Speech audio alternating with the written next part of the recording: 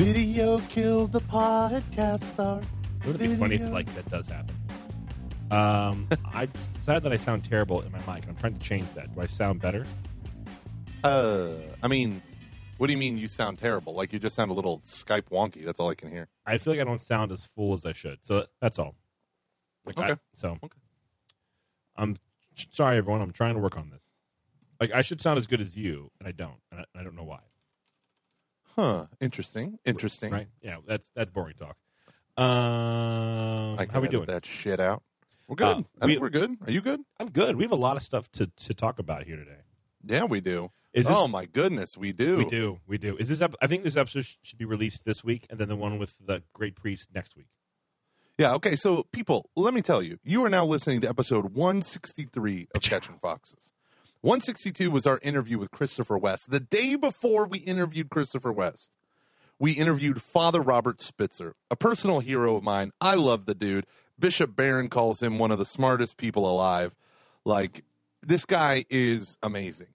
But just like Christopher West, you ask them a question, and then teacher mode comes on. And it's literally, although with Father Robert Spitzer, it was a solid 25 minutes instead of a solid 10. And you just have to like buckle in and try to just stay up with him. I was lucky. Yeah, I was lucky because I've read 2 of his books, and even I was completely lost because I am not a quantum physicist. So it was just nuts, and I was like, please. Oh my gosh, I almost knocked a beer into my keyboard. Luke, You don't what is deserve- happening to my soul? Remove What the is- keyboard. Move the keyboard. Move the keyboard away. When you Okay. Skype, there shall be no keyboard. So let it be written in Gondor. You know, what's funny is I've been listening to the audiobook ever since I became friends with the Twitter Catholic Twitter person T with Tolkien. I've been like, man, I really want to listen to The Hobbit. So I listened to The Hobbit, and then I was like, I really want to watch the Hobbit movie. Just kidding, because no one ever says that. And if you think the Hobbit movies were okay, you're part of the problem. What could have been? I remember at one point in time during that film, I had a thought where I said, "I'm like on a screen again is Gandalf, that one guy who's in all those films, who's the elf that I loved, Orlando Bloom, no, the other guy, Hugo Weaving. Who does he play? Oh yeah. Elrond. I forget all these names, but it was all these characters that, because I used to love those films, and I was like, and I don't care at all, and that sucks. Like I remember being so I should love this. I hate this. I hate this right now. This is not good. Peter Jackson took a bit of Anyway, okay, that's you had a point. No, he just real quick. We got 2 minutes. Real quick. He had said in the Hobbit commentary, I think on the first movie, that this project was greenlighted and pushed so fast that they were literally writing the movie as they're filming it. Like they didn't have a completed screenplay. Which is kind of his MO, but like usually he has a completed screenplay, and they're always just trying to update it. Yeah. So apparently that didn't happen this time. So it was more just like but they're just like actually having to do it on the fly. And the thing is, like, it's hard because you want to create characters. Because when I listen to the book, the character is Bilbo Baggins and the dwarves. Although not really all the dwarves. You know, just so many names: Gloin and Doin and Flimple and Dimple. Like they're all silly names because the Hobbit was more for little kids. And you hear these names, and you're supposed to like kind of laugh and whatever, not take them seriously. But then when you make a movie, like, just do the YouTube video of them singing the Misty Mountain song. It's like the serious, cool dwarven song in the beginning of the movie. But just look at one of the guy's faces. He just looks like, I'm a cartoon. I'm not a person. I'm not an actor. I'm a silly, silly cartoon. Pull my hair. So I don't know. I hated the whole thing. All 3 of them. I watched all 3 of them in the movie theater to give it their due. And every time I left the movie theater being like, well, that could have been like 30 minutes long. That's true. True. Anywho. So Luke's writing a book? I think I might try to pitch a book. Okay, now. Let's analyze this. How much have you written? Oh, not a damn word.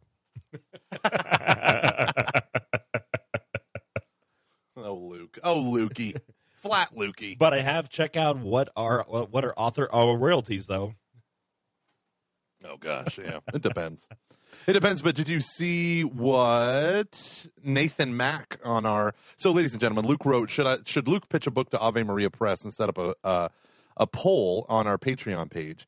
And then Nathan Mack wrote down, Ave Maria Press, you already have a platform with your podcast, Twitter, website. Hire a decent editor and shell out for a decent cover. Then self-pub that bad boy to Amazon. Maybe use Ingram Spark for print, but Create Space is fine too. I think that's Amazon property. That's not use a bad idea. all your Catholic and New Media buddies to do a virtual book tour and keep all your royalties. That's what I would do. What are your thoughts on that? That is a very, very good idea. However, I did check that out to do what I would need. You're talking anywhere from like $5,000 to $10,000, and we're buying a house, so Homeboy doesn't have $5,000 or $10,000 to drop. So I'd rather Homeboy wants $5,000 or $10,000, not to spend $5,000 or $10,000. Yeah. So and I'm again, if this were to be so, perhaps this is the thing that I just waited. You know, I wait like 1 year to do, but I think I have a really good idea, and I'm not opposed to the independent thing, but it's a little bit too much of a risk, and not that publishing a book is easy. I'm not trying to say that, but I do think this idea is good enough that it's either, I think it's worth at least doing like an actual pitch. And so, and if it were to work out, so that is a really easy way to say it. I feel very confident in the idea and in my ability to kind of like write, but I want to have another person to really help me. I really want that like editing process as well.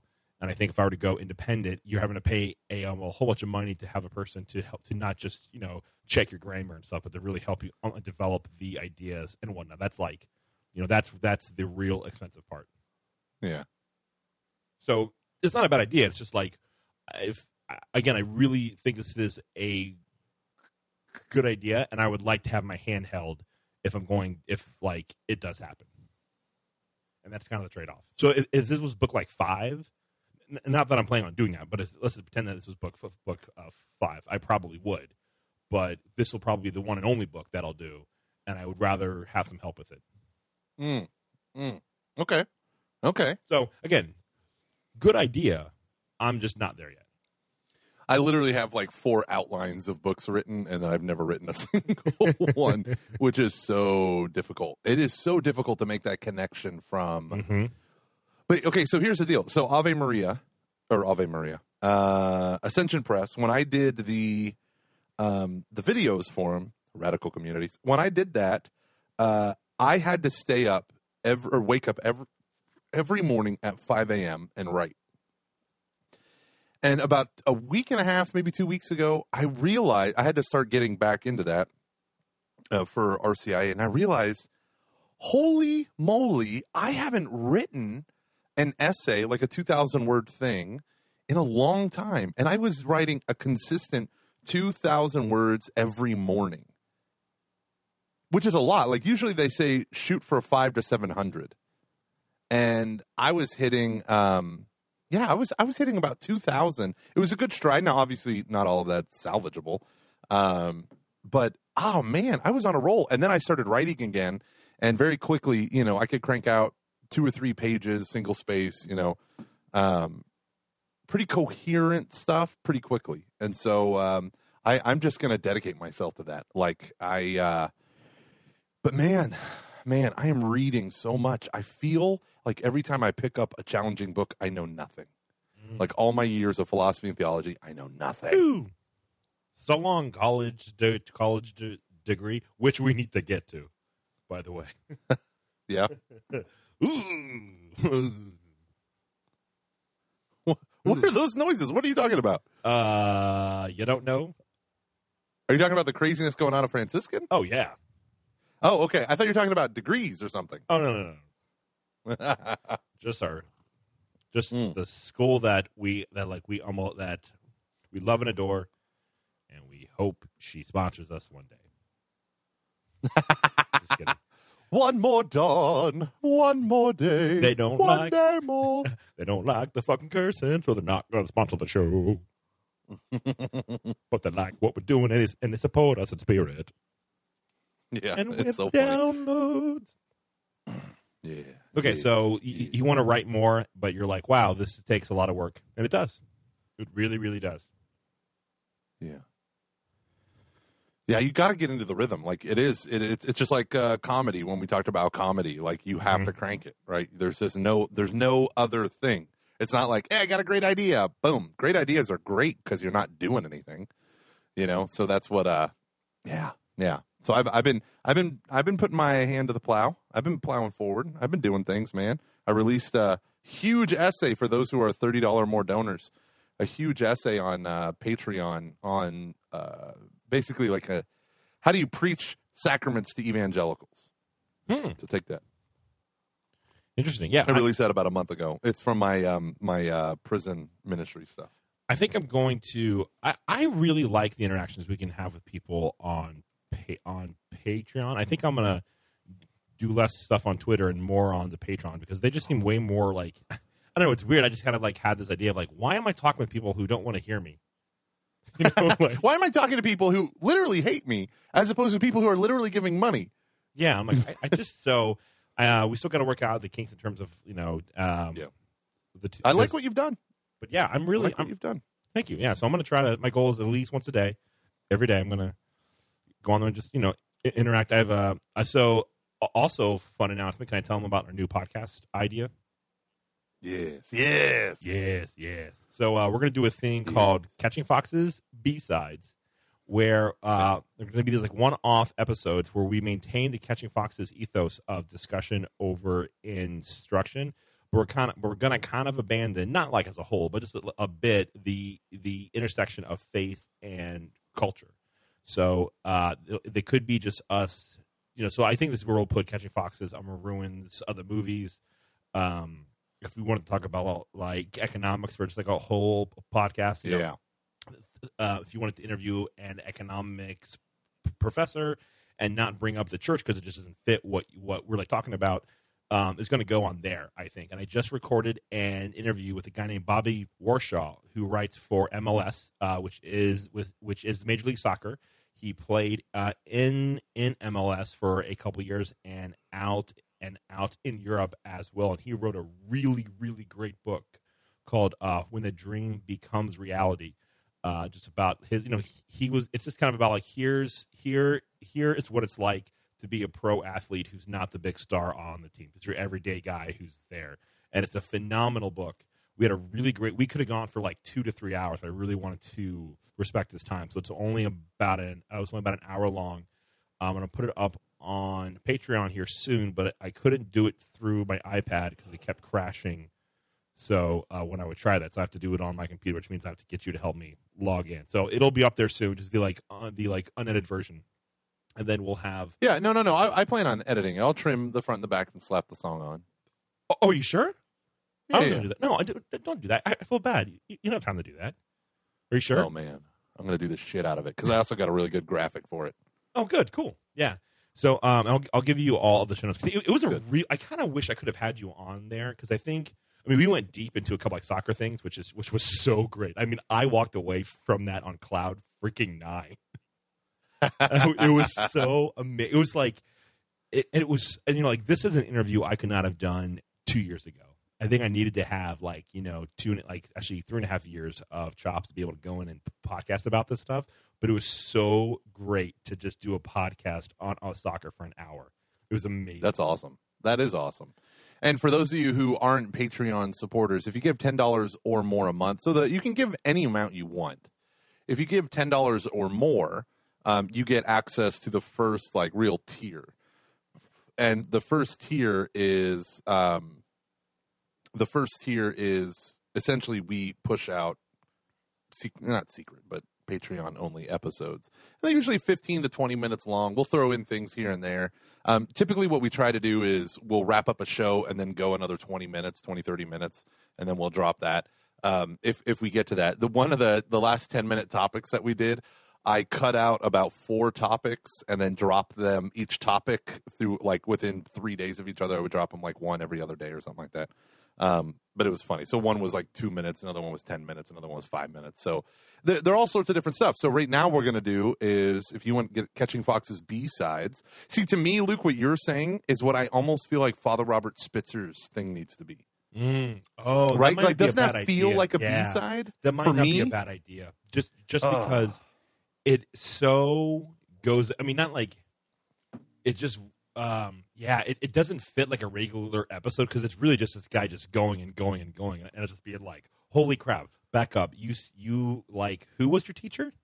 And then he goes another 10 minutes. Come on, Father Robert Spitzer went to Gonzaga when Josef Pieper, Bernard Lonergan, and who was the third guy? Some other person. I don't know. Yeah. I'm not even going to pretend we both like really almost like Peter Pan when he said Josef Pieper. We were just we stared at each other through Skype, and we're like, "What? What?" Oh man, that's awesome. And Christopher West. Okay, so let's talk. Can we talk a little bit about the feedback? Follow up. This is a part of the show where we do follow up.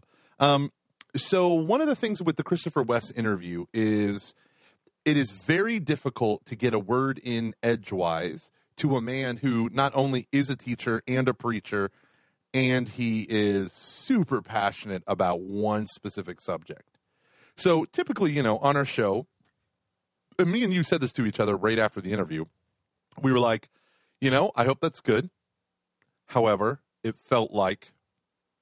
didn't feel like normal Catching Foxes where it was like an interview. And I kind of felt like that was going to happen. So my goal was, let's just interject wherever we can. Yeah. And my hope was by saying kind of absurd jokes that we'd make them laugh and make them pause. And then, because one of the things, I think that we did a good enough job, like the criticism of him is that he over-sexualizes theology of the body.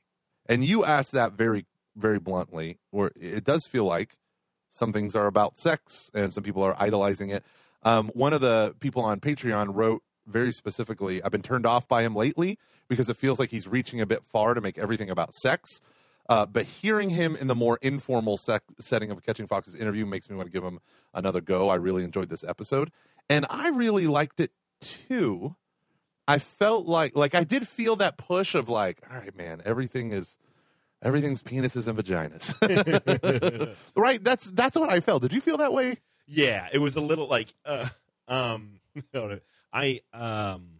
pollen, Luke. Now testify to the pollen. It's like, oh man, there's like where you're going with this. I know, man. Okay, people, when we say this, I knew that Luke had to be feeling the same way. I know. But I was like shaking, restraining myself from all the dirty jokes that popped into my head. Dirty things. Like the whole time when he made this thing about like, as a sperm and the egg, one of like 5 million. I was like, my poor mom. My poor mom is hearing this. Now, it's also incredible. Yeah. I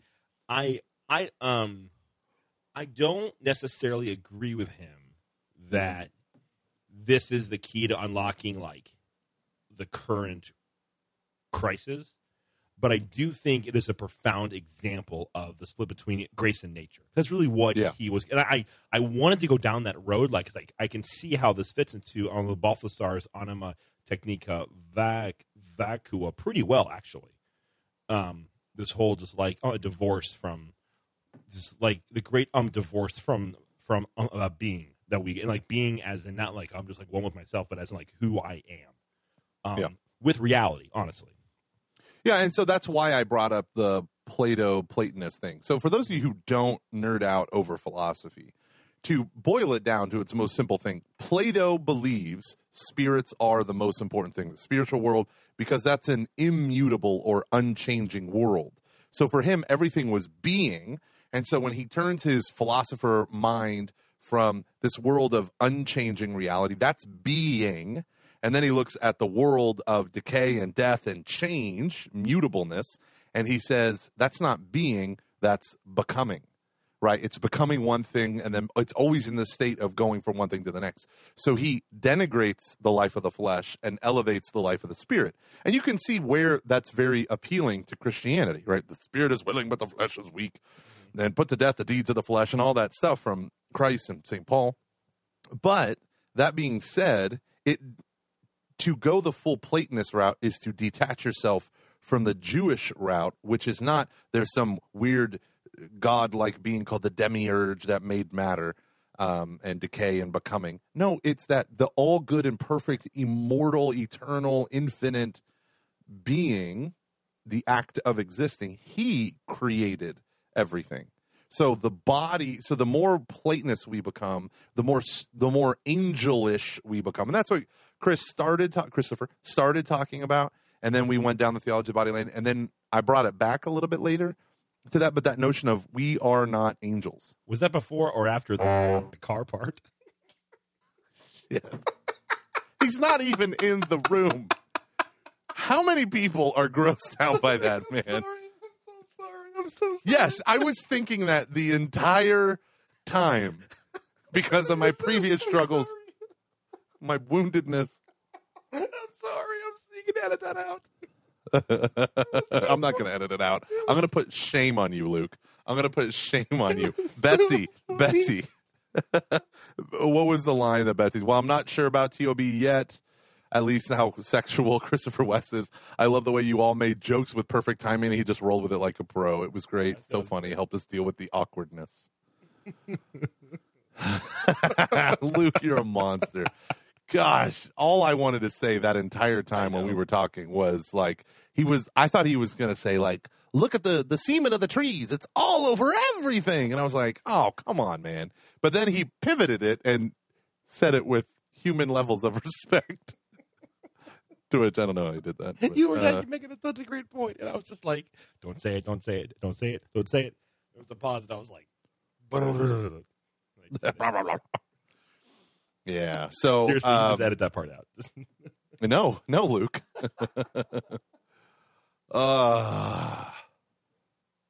But the great thing is, me desperately trying to save this. I should just let it burn. The great thing is, last night. Okay, so at my church, we brought in. So it's the 2-year anniversary of the canonization by Pope Francis of Saint Jose Sanchez del Rio. Are you familiar with him? I am not. Would you provide a brief explanation? Yeah. In 1926, so in the 19-teens, Mexico revamped their constitution, removed the Catholic Church from it. 1926 to 28, there was the Cristero War, where President Calles tried to uproot the Catholic Church, confiscating land, shutting down churches, and then peaking at murdering priests and religious. I think he killed about 40 of them. Then what was initially a peasant revolt, the last peasant revolt in Mexico, was a Catholic revolt. It was funded by the wealthy urbanites living in the city. They sent the cash money and weapons out to the country. And then the wealthy in the country and all this stuff armed themselves, and they fought a 3-year-long war. And one of those was a young boy named Jose Sanchez del Rio. In his Mexican town, he helped join the war, join the battle, all this stuff. He was a flag bearer because he was only like 13 at the time. He's 14 years old. The federales have overwhelmed them. His general gets his horse shot out from under him, so the boy courageously rides out and gives him his horse. And then the boy ends up getting captured. He gets brutally tortured in prison so that he will renounce Jesus Christ. And one of the things that they do is they slice the bottom of his feet over and over again. He's that guy. Yeah. Oh, Then they make him march across town, and every block the boy would scream out, "Viva Cristo Rey! Long live Christ the King!" And then after a while, the guards couldn't take it anymore, so they took the butt of his rifle and smashed him in the mouth, and it broke his jaw. So now this kid has gaping, bloody feet, a broken jaw, gets to the grave. He knows he's going to be killed. And then they stab him like 6 or 7 times. And then they say, say Jesus is dead. He says, "Viva Cristo Rey." And they put a bullet in the back of his head into the grave. And that's it. And I can't wake up early enough to pray. I am scum. Go on. Yes. So let that be an edifying lesson to you. So fast forward to 10 years ago, little girl, mom conceives her, high-risk pregnancy. The doctors warn the daughter's going to be born with birth defects. They tell her to abort. She refuses. Said it violates her Catholic faith. Then they say she's going to be born with Down syndrome, all these complications. She's born, doesn't have Down syndrome, but has a whole bunch of issues. And then then she contracts pneumonia. They think she's going to die. Put her in a medical coma. And the doctor says to her, basically, she is, what was the line that they said? Hug her one last time and say goodbye. Ooh. So she hugs her daughter and then prays to Jose Sanchez del Rio, who at that time was a blessed. Says, please, please, please. They're from the same town. Please heal my daughter. Within 24 hours, her daughter's brain was dead. Within 24 hours, she has like 90% function of her brain. So the cool story is she's at my church right now. The daughter, the woman that was healed. So it's the daughter, the mother, and the grandmother. They're all at my church. So it's their testimony. We have a bunch of teens called, I'm not going to say it in Spanish, Teens from Mexico. And they're up. They're an awesome group of kids. And we've just done a series of events here. They're taking the kind of show on the road. And we have first-class relics of St. Jose. We call him Joselito, little Jose. And so here's the cool story about it, right? So the devil's advocate was a doctor who was to examine the medical records. And he went up to the mom, and the mom, he's like, well, what's your goal? And she says to have San Jose up on the altar. And he said, I have been involved in 36 cases, and all 36 I have proven are not miracles. This will be 37. So he goes out and he examines the medical records, and he kept saying, you're playing a joke on me. These are the medical records of someone who can't walk, can't talk, can barely even think.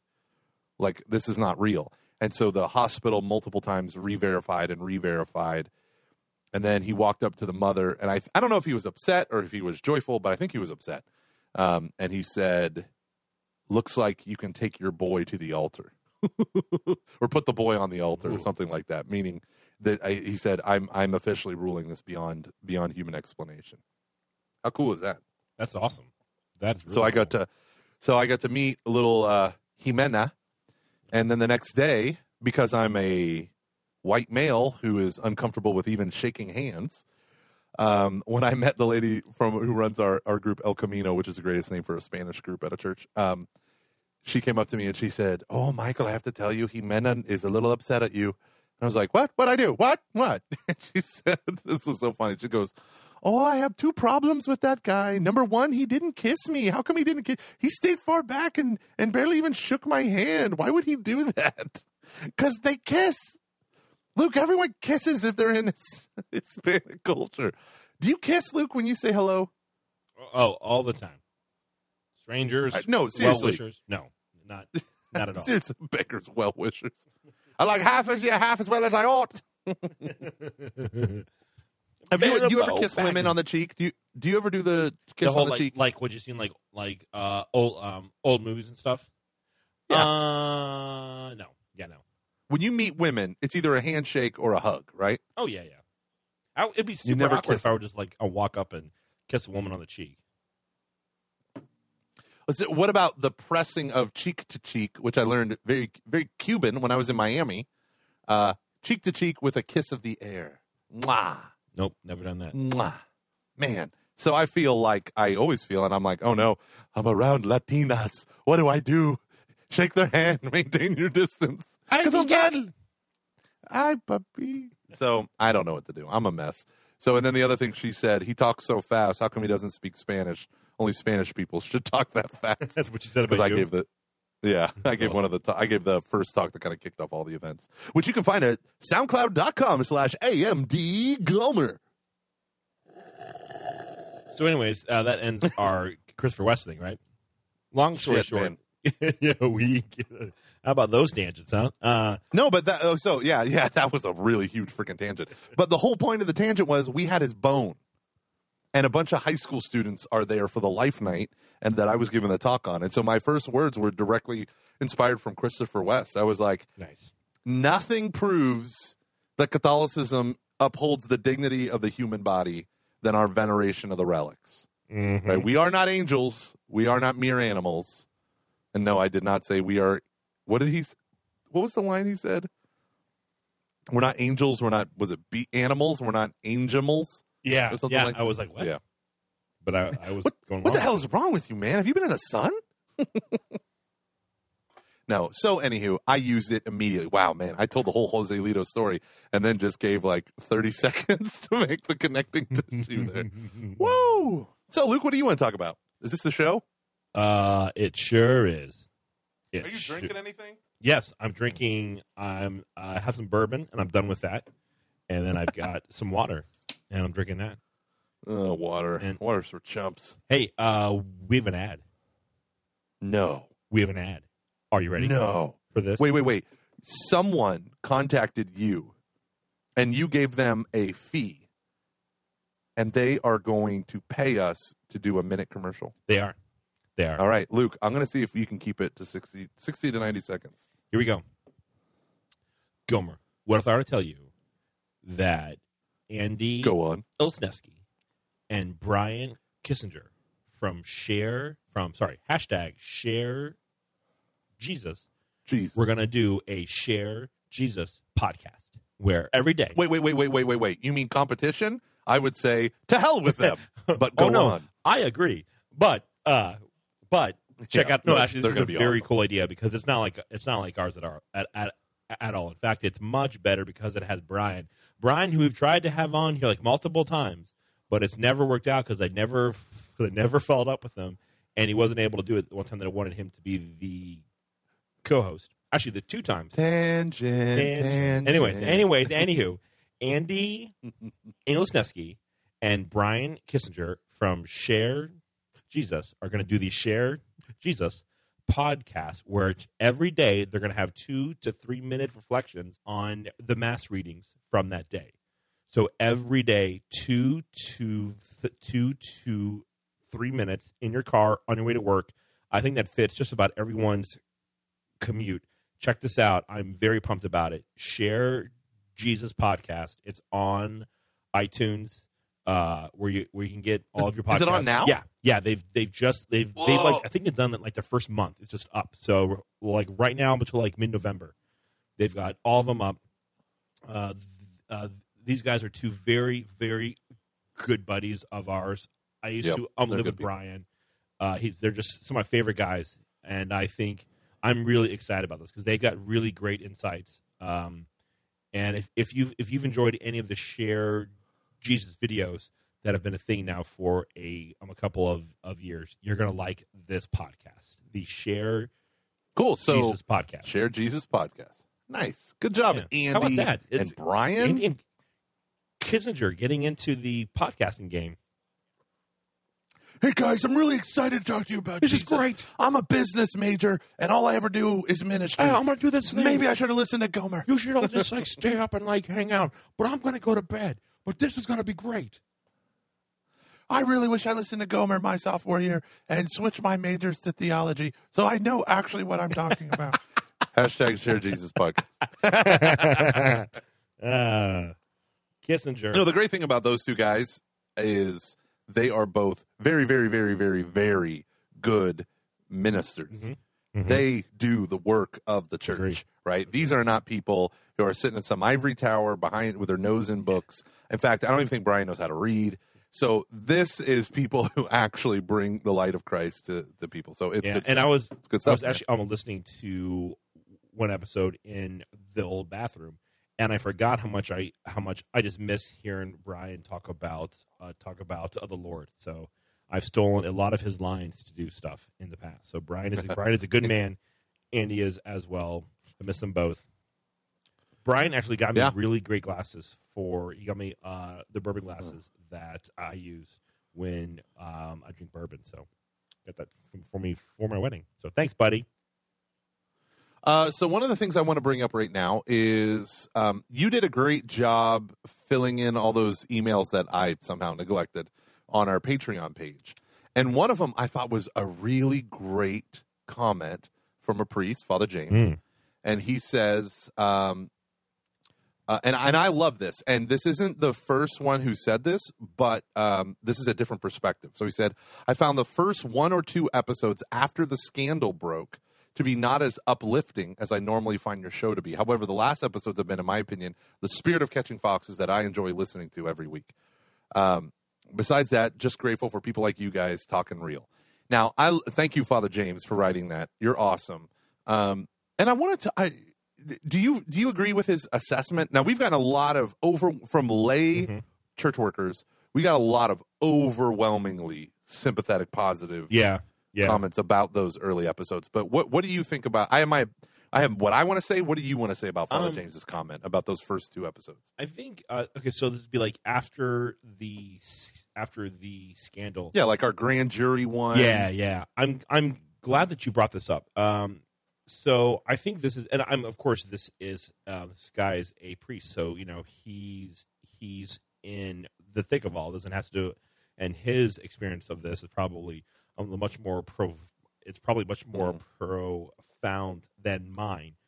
But I will say, I think for a lot of people who work for the church, it really isn't until like right now or so, probably within like last 2 weeks, that it's become just like, okay, this is the like lived reality now that we really have to deal with. I think a lot of just the pure horror of it has worn off.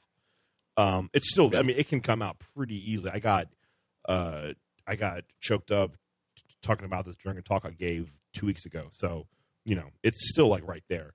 But I think it took some time for it to, for people to be able to like, just to live with it and to be able to live to not have it impact their everyday lives. I was like a walking zombie for about like a week or so. It's all I could talk about. 2 weeks behind in our work. Yeah. And so I think he's probably right, but I think there's no way we could have been anything but that either. What do you think? So I think 100% he's 100% right. Like, I am in full agreement.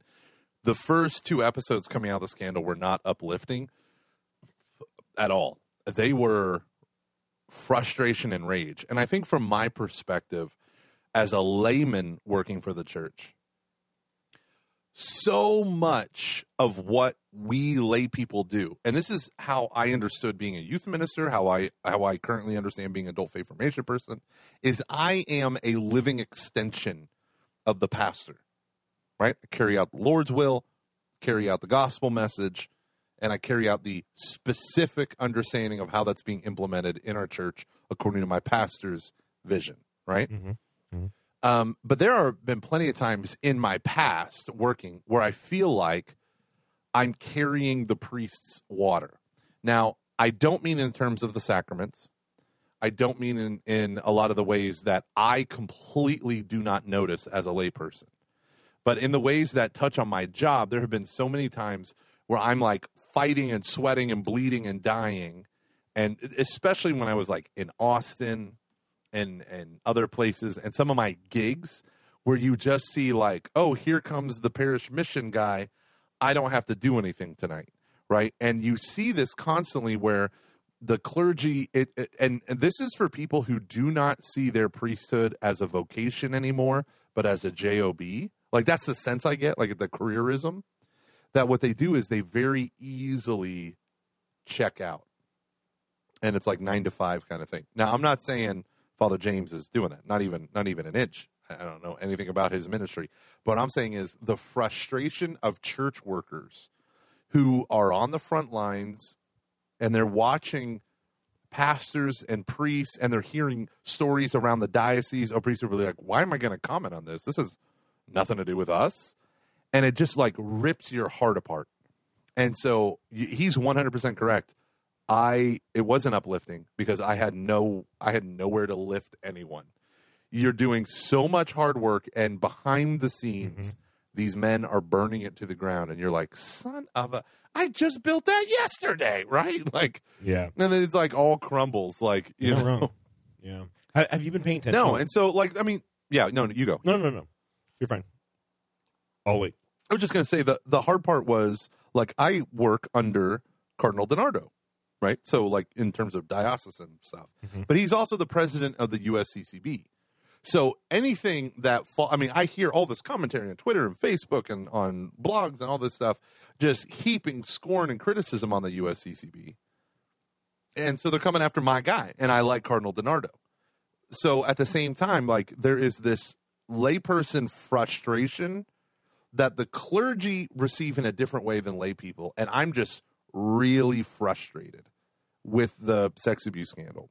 And every day I encounter different things. So, for instance, I'll have one group of people tell me, okay, so now that we have all this clergy scandal, now that it's all laid bare, can we finally get rid of the Novus Ordo Mass and go back to the Latin Mass? and then literally a week later, all of these documents come out about the community of St. John and St. Gregory's Academy in Scranton, Pennsylvania area, where they dreamed of a medieval town filled by Catholic values and guilds and blah, blah, blah. And everyone's speaking Latin.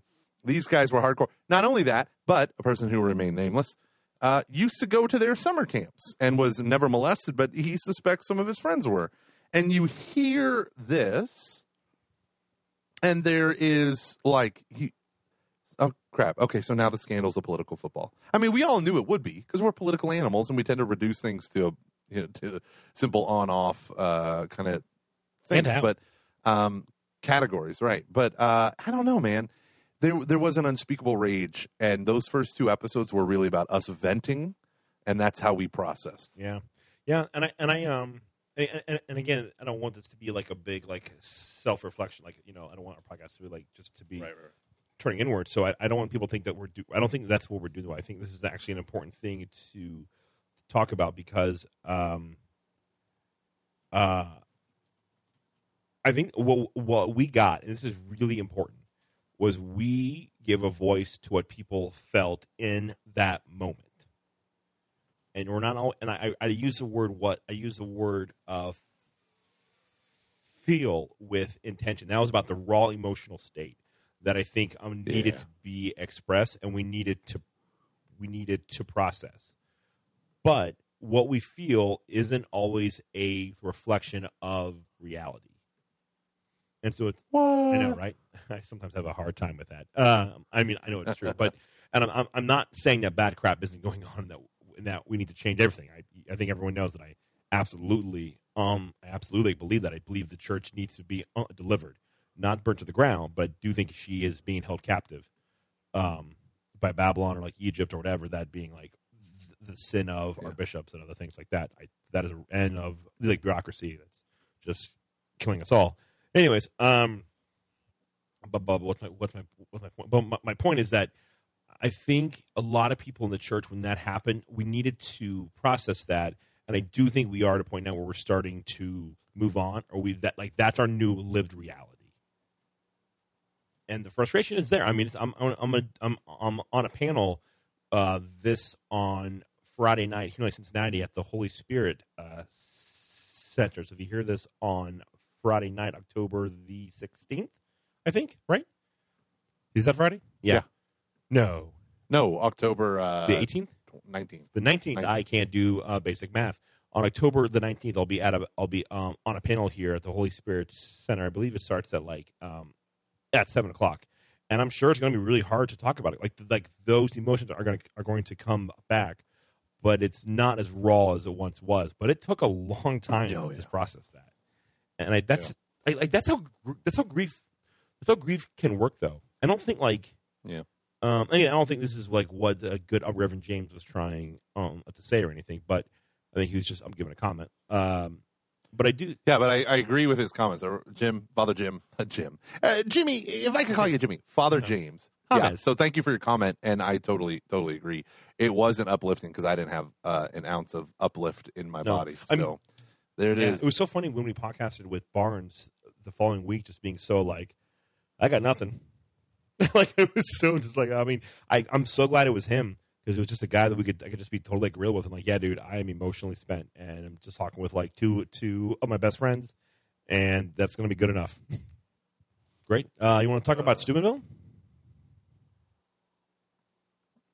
Yeah. What do you want to talk about, man? I want to talk about the article in the Catholic Register, I believe. About Steubenville National Catholic Report. Yeah, sorry, the National Catholic Report. Okay, so full disclosure here.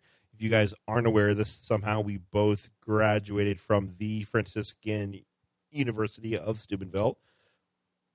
We have good friends who still work there.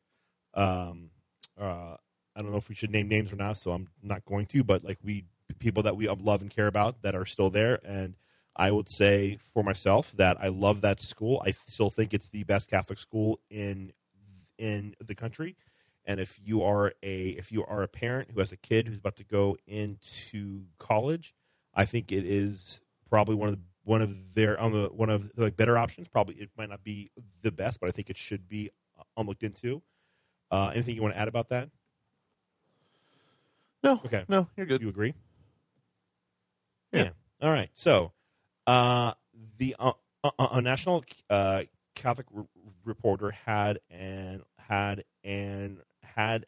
article that talked about some issues with like sexual assault on the campus and how they've been addressed, and they've been addressed rather poorly. And they specifically went after Kathy Heck, who I believe is the director of residential life there, right? Yeah. And it was pretty like damaging. Would you want to kind of like give like you're probably you are better at this than I am, like a really brief rundown of like what the article said? Yeah. So essentially, this article from the National Catholic Reporter asserted that there were a handful of sexual assaults throughout the years on Franciscan's campus, and the reporter was saying that not only did it not follow Title IX requirements, but it went way too far by placing the burden on the person, right? So you hear this over and over again, right? And with the whole Kavanaugh thing, you hear it again: trust the woman, trust the victim, believe her, or whatever those statements were. The reality is that according to the report, that women were saying they came forward and the questions were like, well, what were you wearing? What were you drinking? Well, why were you wearing that off campus? And, again, it's blaming the victim. One woman talked about straight up rape, another one about groping, all of these inappropriate sexual assault. And this goes to, when confronted, they said, essentially the line was, it's not just that we talk about consent. We go far beyond consent, and we tell them that sex only belongs in marriage.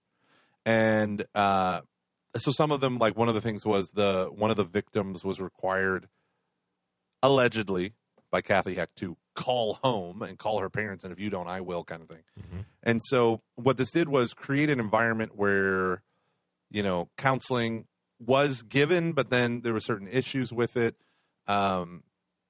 At one point, it seemed like administrative people wanted to know what was being said in the counseling sessions.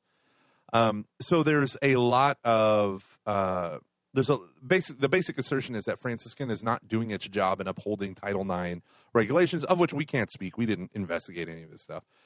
But Franciscan's position seems to be, at least is the way the article crafted it, that we care about chastity and premarital sex is obviously condemned, and we are doing what we ought to do according to Title IX regulations, but and we're sorry if we have failed in that, but hey, we're doing our darndest and all that good stuff. Yeah, and I think also I would add there was an emphasis on with the person who was accused to try to get them spiritual help as opposed to any sort of intense like punishment or anything. Yeah. And that's kind of what I want to get at. Like when you read this article, like what were your first thoughts? My first thoughts were actually, we addressed this like 2 years ago, that chastity is not enough. You have to talk about consent. You have to. And you have to explain what these mean, because people will make bad decisions. But just because someone knows, like in your mind, when you're being tempted to premarital sex or to get drunk and hook up with a girl, right? Luke, you've never done that. You've never hooked up with a girl. You've never accidentally and regrettably gone too far or whatever. Neither have I promise. Not once.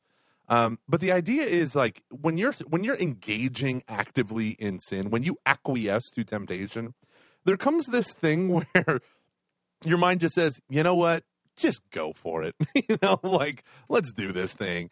And if you have a lack of virtue and you don't have any guardrails installed in your heart, in your mind, and in the culture, see, that's I think what we're missing, right? So we know the prohibition on sex before marriage, right? And I was a virgin when I got married. We know that prohibition, and yet, there is, we also know what it's like to fall into sin and to just be like, well, you know what? I already mortal sin. Might as well keep going. Now, I don't think anyone's thinking, well, I might as well rape everyone, right? Like, that's not what we're saying. But what we're saying is, culturally, you need to build in these safeguards. I remember having a conversation when I was a freshman with a woman who was a sophomore or junior. I want to say junior. And she was talking to me about some guy that she really, really liked. And so we were kind of going back and forth. And she said, and she's like, this guy I really liked. He never showed interest in me, though we were friends, and it was great. And I thought, oh, well, just be just friends. And then one day we were at a party, and he was a little drunk, and he came up to me, and he was like, you know, I'm really happy you're here, you know, and he was like leaning on me and fawning on me and all this stuff. And she said, all I wanted to do was just start kissing him. And I said, well, did you? And she goes, no, I already told you he was drunk. And I was like, okay. Like, in my mind, of course, at that time, I had never been drunk in my life. My thought was, don't people get drunk in order to get it on? Like, to kind of like deaden the voice of conscience and do it? And she said, you can't take advantage of someone like that. I was totally sober. Like, I didn't know. I mean, judging from his previous actions, he wasn't into me. He maybe just, you know, it was the alcohol and not him. She goes, how horrible would that be if I hooked up with a guy and he didn't give a crap about me and I actually cared about him? Oh, I wish I had. And I deceived myself into thinking. Right? Yeah, no kidding. So much respect. Oh, what's that like? So, anywho, just saying that to me as an upperclassman to a freshman, you know, and I didn't have any plans. I actually, at that time, I think I was still planning on becoming a priest and not dating. It didn't work out well. But my whole thought was specifically, holy crap, I never even would have thought of that. I would have thought, oh, great, he's drunk. I'm going to get drunk too, and let's hook up.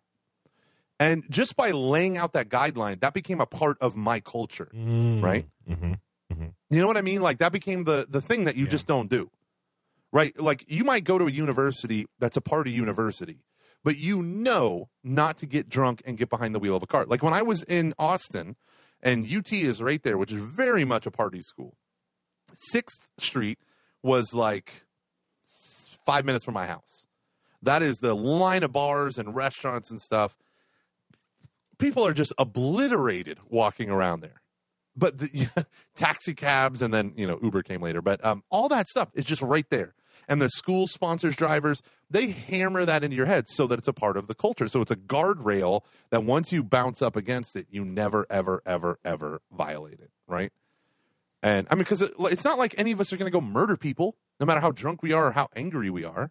Those are guardrails that are in us. And if we lack virtue in regards to our anger, we might get in a fight, but our goal isn't murder. So, too, you need to push that boundary up even more. And there is culpability when you think preaching chastity. And I would say this as a youth minister, I'm guilty of this. That understanding of building into my culture and understanding of, like, consent and the inability to issue consent when consuming alcohol or drugs or whatever. Yeah. No, I totally agree. I want to address probably the part that concerned me the most, although, I mean, there was a lot in that, was the fact that now, okay, I want to add a caveat here.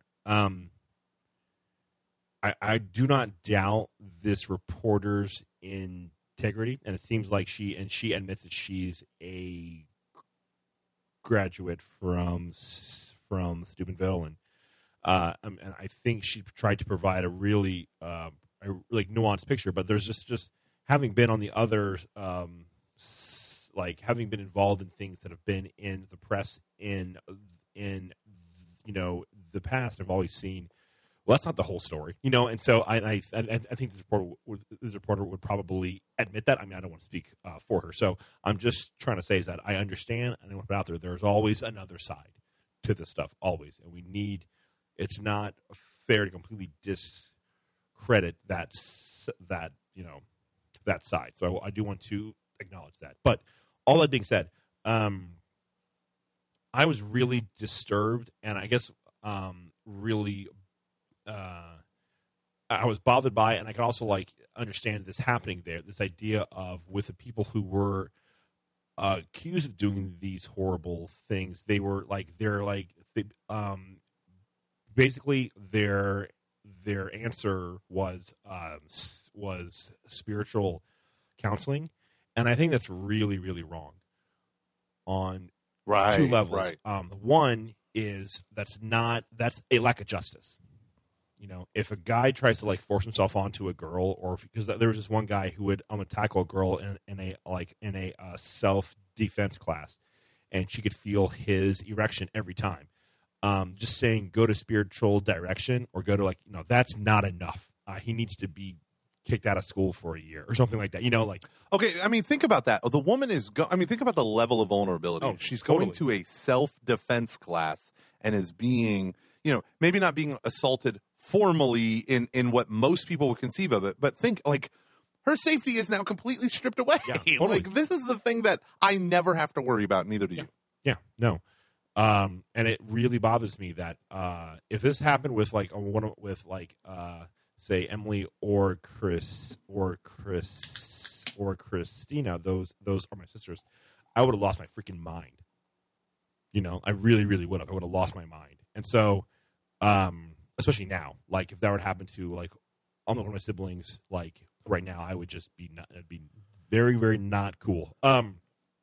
Yeah, and see our episode that we actually had with Luke's sister, who was sexually assaulted on a youth group trip, and everyone blamed her because, in her immortal words, when she was in high school at the time, she liked to kiss boys. So people just dismissed her as, well, it was her fault. Yeah, no, and like full dis, like we kind of like hashed it out on that podcast, even though we'd kind of hashed it out before, but that was like the final hashing out of it. Anyway, so much hash. So there's just like again like that part of the lack of justice, and part two, and we actually had a mutual friend of ours who brought up that you can't have a religious answer to a human problem, and what this one person meant by that was the answer isn't more spiritual counseling. The answer is like real, like this person has a problem, and you have to address that problem in human terms. And to just say, "Oh, you just need to go to spiritual direction or go like adoration more." The like kind of classic line is, if like this was your daughter, you'd be like, you would be so like upset about this. Why don't you stop? This guy clearly has a problem that he's willing to do that. He's willing to pin down a girl he does not know and like be aroused by that and like see that through. Or there was a guy who a girl got drunk, passed out in a bed, and he tried to like feel her up and stuff, and just started just repulsive, horrible, like just disgusting things. The fact it's not fair to them. It's not fair to to the victims. It's a profound lack of charity and prudence and justice to say, oh, you need to like just go pray this away. Like they need counseling. They need real help. They need to go to like a sex addicts group. They need their own humanity has got to be touched here. I'm sorry, that's a very poor choice of words, but they need real, almost psychological help.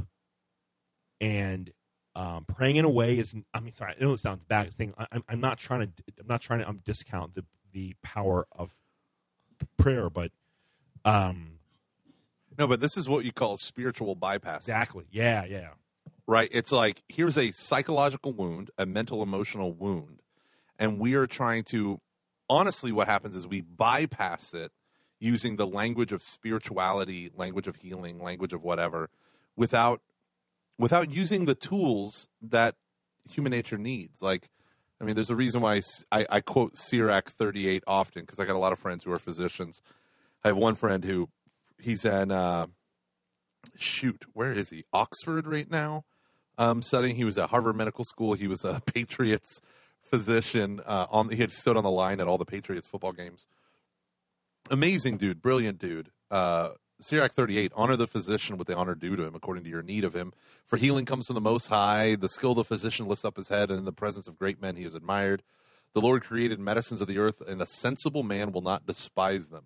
I mean, So just think about this. Now we have the next And the idea of the therapeutic and the psychologist, psychoanalyst, all these different things, they're not fully settled in terms of Catholic science and Catholic philosophy and theology, like their place.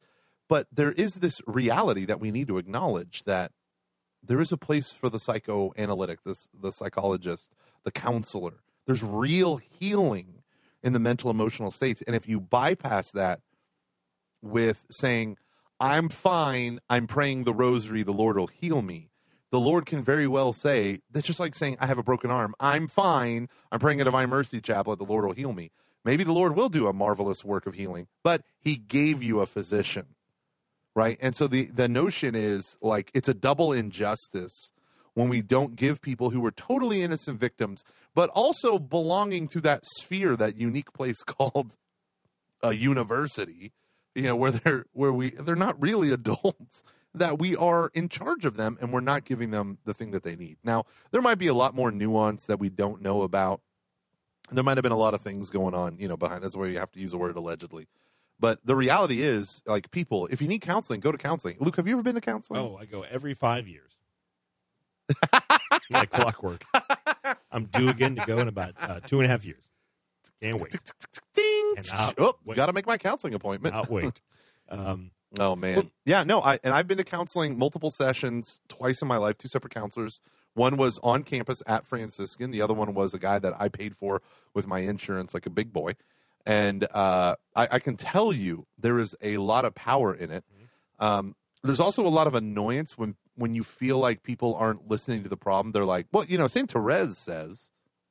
And you're like, oh, no, I mean, like, I can use that as a bookend or at the end as a spiritual connection. But, like, let's focus on the emotional, mental right now. Yeah, no. And I think that people, like, you can't solve these problems with philosophy. Why do you think you can solve these problems with theology? Yes, there might be ultimately a deep Satan causing demonic things to happen. But come on. We need to do this. We need to invest in the mental health of people who are victims, who fall under our care. Yeah, and I just and I guess this is, and I posed this question on Twitter, and it wasn't, and I also opened myself up to this, but I was kind of annoyed by a few of the reactions. But whatever, that's why I'm going to Patreon now. What? Is I think there's this thing where a lot of Catholic teaching, we see it as this, like, we're trying as this, like, one ideal that we're trying to strive towards, or like strive for, as opposed to this thing that informs my life. And I think that's kind of dangerous, because we basically paint God in our own image of what we want him to be. And so I think that's where you get a lot of this, like this whole idea of God as the, like, all-serving, like, counselor / like butler / like feel-good friend. Yeah, the therapeutic deism. Yes, that's the therapy. Deism. Like God is like, hey, I gave you doctors. Go do the doctor thing. I think this is the diminishment of a fideist perspective. You know what fideism is? You ever heard of that? Yeah, but refresh my memory. So you have rationalism on one side, which denies faith any content, and then you have fideism on the other side, which denies reason any content. Captain America, the Iron reason Man? Can't actually. Always couched in terms of Marvel movies. But so the fideist is distrusting of reason in order to give us truth. So the fideist would say, unless it's Catholic, I'm not going to believe it. So there might be profound truths using unaided human reason that someone like Sigmund Freud, who is obsessed with sex, over-sexualizes things, a whole host of problems with Freud. But he also got at something rather powerful and potent in understanding the ego, the superego, and the id. And, the subconscious is really the ultimate form that kind of endures. And the notion of talk therapy, like talking through problems in the safety of an adult, revisiting trauma experience as a child and talking it through, brings a lot of healing into people's lives. A lot of healing into people's lives. Yep. And so, I think this is kind of the beautiful side of Jesus, who constantly asks questions when people ask him questions. It wasn't just to confuse his enemies. I mean, I think, honestly, it really was. But there's an element where it's like, no, you tell me. Like, quit asking me for all the answers. You tell me and let me listen. And there's a part of our Catholic faith, and this is why we do our show, Discussion Over Instruction, where people want to bypass instruction or bypass discussion, because discussion involves listening. It's discursive. Mm-hmm. It involves listening. Well, and you people just want to talk like I do. Go. No, and no, I think too it involves like if it's scary when you have to admit that you don't have the answers, and you have to actually do work to like do the healing. That's scary and it's hard, and I get that. Like there are plenty of times in my in my life where I just wanted God to heal me, but I think if He had, I wouldn't have grown the ways that I have.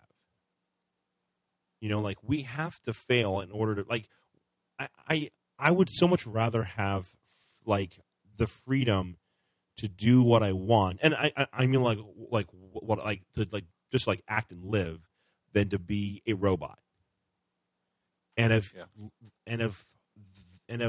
God just like instantly healed all of our problems, I feel like I'll just become a robot. Like all the time. I mean, I do want to add. I believe the Lord always wants to heal us. It's not just that you're. Yeah, it's not just that you're a robot, though. If that's how it works all the time, always, He's infantilizing you. Yeah. Like I want. Like I think He wants us to like. I want in a weird way, like to not experience pain. Then what do you have to lose? You know. Yeah. I don't know. Yes, the old Jewish rabbi. He who has never suffered, what could he possibly know? Yeah. There is much wisdom in suffering. And again, I mean, I'm a big like advocate of if God isn't really if He is like healing you in your life right now, you have to like recheck your relationship with Him, because God He reveals and heals. Sorry about that, but that being said, one of the ways that I believe that the Lord does like heal us is through the quote unquote long game. You know, and that quite often can involve going to, at times I just can't believe we have to encourage people to go to doctors. I know. I've had a pain in my knee that's mysterious, and I haven't gone to a doctor. Why, Gomer? Why? Because I'm afraid of what they'll say. But seriously, like the boiling it down, come on. We need to help people when they're under our jurisdiction and spiritual authority. We need to help them, not just spiritually. Spiritually is an accompaniment through it, but we need to bring them to the places where they need healing. And here's the beautiful thing. Things like healing the whole person with Bob Schutz and all that stuff. Like, he's a psychologist by trade. Like, he's not there to quote scripture at you and that's it. Like, I do believe God the Father can heal in powerful ways. The Holy Spirit can enter our lives in amazing ways, but only if that's what's best for us, And so for a lot of Catholics, I think the desire for instantaneous healing is the desire for mommy and daddy to fix everything. Yeah.